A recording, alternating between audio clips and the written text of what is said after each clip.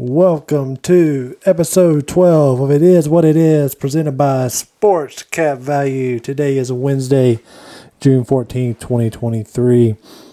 The NBA Finals just wrapped up with the Denver Nuggets beating the Miami Heat in 5 games to capture the title this season. The Nuggets are something else and have a lot of talent. Obviously, with the Joker and Murray and Gordon, that team could be tough for a long time, similar to the Warriors 6 to 7 years ago when Steph and Clay were taking the NBA by storm. With that wrapping up, we are officially in the days of summer with MLB and golf. Some people call these the dog days for sports betting. I call it opportunity leading up to football season. And man, we are closer than ever than you think to September. We're hitting summer in stride and making our way to July 4th. And before you know it, it'll be fall practice and the first week of college football season kicking off before you know it. What better way to jump on board and be a part of our plays today? Sign up for our 7-day free trial today on our website, sportscapvalue.com. Even better, when you join for 30 days, you will receive a mystery sign-up gift for our next 100 subscribers and be entered for a chance for a $200 gift card for one of those lucky 100 subscribers. So go to our website today, sportscapvalue.com, and grab a 30-day package.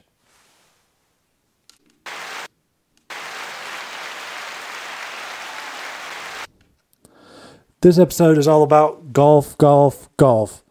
And you know what I'm talking about. Yes, we have the US Open starting tomorrow, but we have to start off with the bombshell of news that happened last week.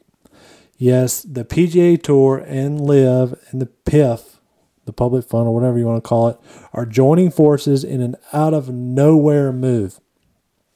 This was all over the news outlets last week when this was announced. There really hasn't been any details released yet, as no one was aware of this. The players had no idea.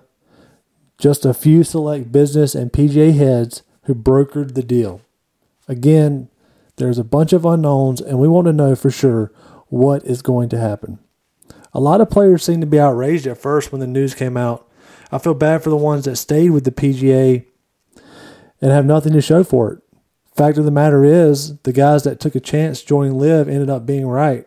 Seems like they got the bag and are more than likely to be ending up back on the PGA Tour in some sense, probably in the near future, or within probably the next year, I would bet. Now, whether they come back immediately or through some sort of suspension or whatnot, that will have to be determined. My take on it, as it appears, the PGA Tour realized it was not going to beat the lawyers and were getting drowned in fees trying to end LIV. LIV had unlimited money. Basically just came in within the last 2 to 3 years and now is partly in the control of the golf landscape going forward, or at least having their hand in it. Not sure what their intent is when you have unlimited money, but here we are with some sort of merger, I guess. I say that in air quotes. Again, a lot of unknowns here. The team aspect, obviously you assume they will play for even more money than before. Allegedly, there will be some sort of for-profit portion, yet PGA will keep its non-profit too. Also, how will the big stars that stayed with the PGA Tour be compensated? Like Rory, JT, Rahm, Spieth, Fowler, and so on. Matsuyama. I mean, there's a lot of big names. That's just to name a few. My biggest thing is I'm excited that we are getting all the best golfers back together outside of the 4 weeks for the 4 majors. But my biggest thing is, how will the fan experience improve? The TV portion as well. We need more caddy pro interaction, more golf shots, less commercials, more on-course interviews, anything to improve what it is today. And I know that's easier said than done, but having more golf and more interaction for the fans, it'll be interesting to see if there's any way they can improve on that. I know they have to keep the sponsors happy, but when you have the Saudi guys coming in with their financial backing, maybe that changes a little bit. So I'm not sure how that will shake out as things go forward. But we'll see. So time will tell. I don't know if it's going to happen in the short run or long run, but I expect this to move pretty fast. So we'll see what happens as we continue to watch this closely.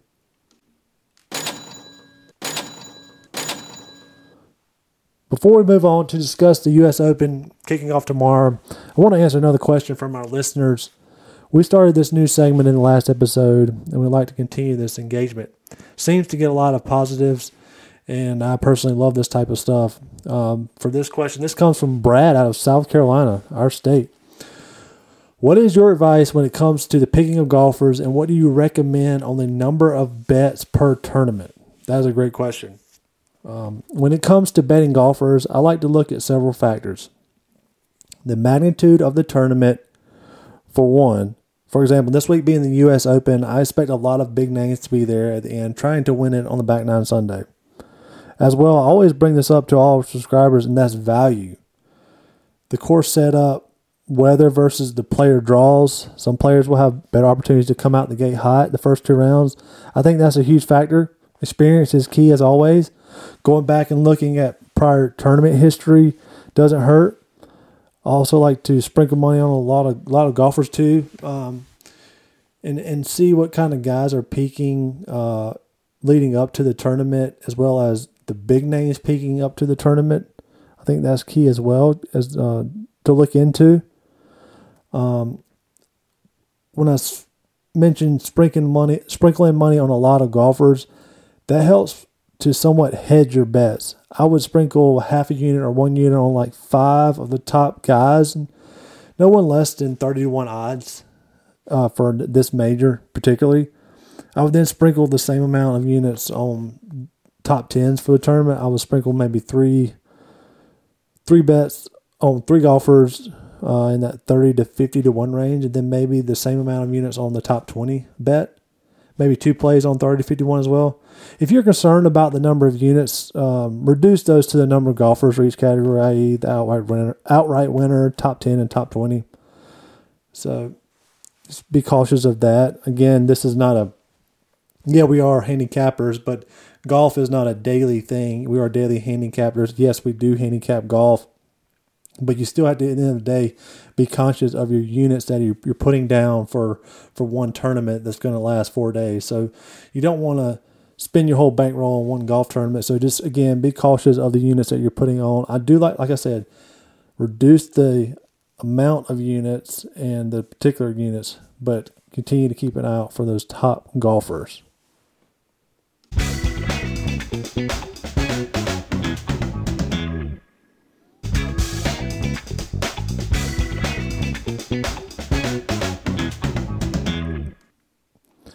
Speaking of funny shit, did you all see the video that Joel Dahmen got from Ric Flair last week as a cameo? For those that don't know, that is where an athlete, maybe an entertainer or somebody well known, creates a personalized video for someone. Joel's caddy, Gino, decided to surprise him with it, and it is gold. Take a listen. Woo! Joel, it's the Nature Boy here. That's right. The original Rolex wearing, the diamond ring wearing, the limousine riding, jet flying, kiss stealing, wheeling, dealing, son of a gun that's here worried about you, as are all your followers. Your golf game has gone to hell. I mean, last place finishes? Even a tie for last? Come on, man. You're better than that. I heard you can't putt worth a damn. Come on, brother. You got friends that are concerned about your game. If they're concerned, you know the women are concerned. The women are concerned, I'm worried about you, Joel. We got to have hot women in our life. To have hot women, you got to play really good golf. You got to break 70, buddy. Actually, 80. I heard you're having a tough time breaking 90. Come on, brother. Step up to the plate. 300-yard drives. 20-foot putts. Out of the sand trap and everything else. Come on, man. Get the game going, says the Nature Boy. Woo! And all your friends who think you're the man. God bless and stay strong. Woo! Woo! I got a good kick out of that. I'm dying. I guess Joel had been struggling with his game, and I guess the relationship that him and his caddy have seems to be pretty strong. So I think this is a good laugh, good icebreaker. Maybe it'll pay dividends for Joel this week at the U.S. Open. Yeah, I mean, we'll see what happens. I thought I thought I'd share with that. It's pretty funny. Anyways, with that being said, the third majors here with the U.S. Open kicking off from LA Country Club. This is the first time that the tournament has been here in like 75 years. There really is no history to go by on what to expect from the field. I think the scoring will vary a lot. Seems to be a course that there could well be a wide range from folks going really low to really bad, or you want to say really high. Seems to be there was a Pac-12 college golf tournament played there maybe 10 years ago, and a Walker Cup I think is really only like the most recent history of actually competitive golf. I think the holes are varied drastically too, which could turn out for some really cool TV coverage. There's like a 290-yard par 3 as well as a 75-yard par 3, which is crazy. And I can't wait to see how that plays out and how the guys play it. I know there was some coverage earlier this week that they could potentially put that pin on the 75-yard par 3 on the front of the green, and potentially some pros wouldn't be able to get to it, which I thought was odd. That would be fascinating TV. So I guess we'll see how that goes and what the USGA does with that moving forward.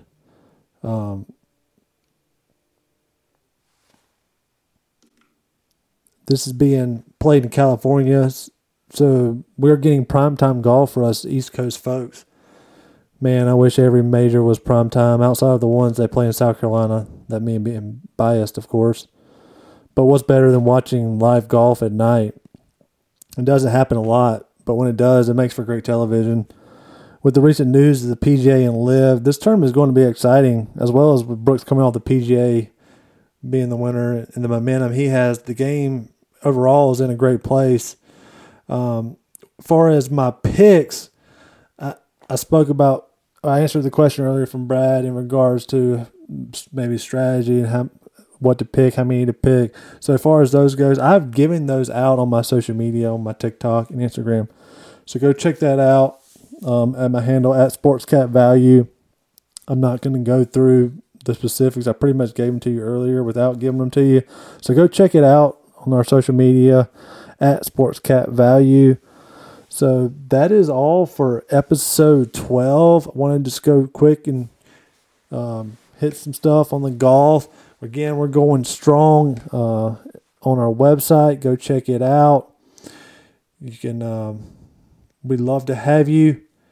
We're going strong in MLB on a daily basis, and before you know it, football is going to be here. We'd love to have you signed up and ready to go before football. Give us a chance. We've got a 7-day free trial, as well as we'll give you a 30-day with a chance to win a $200 gift card. So go on our website at SportsCatValue. Our website is sportscatvalue.com. We look forward to doing this, and hopefully your golf picks turn out well for you, and you pick the U.S. Open winner, and hope you enjoy the coverage. Hopefully we've given you a lot of insight, a lot of golf-related stuff on this episode, and we look forward to hearing from you in the future. And until then, we'll continue to kind of keep moving this thing forward and going from there, and as well. And at the end of the day, we love you guys. And until then, we'll see you soon.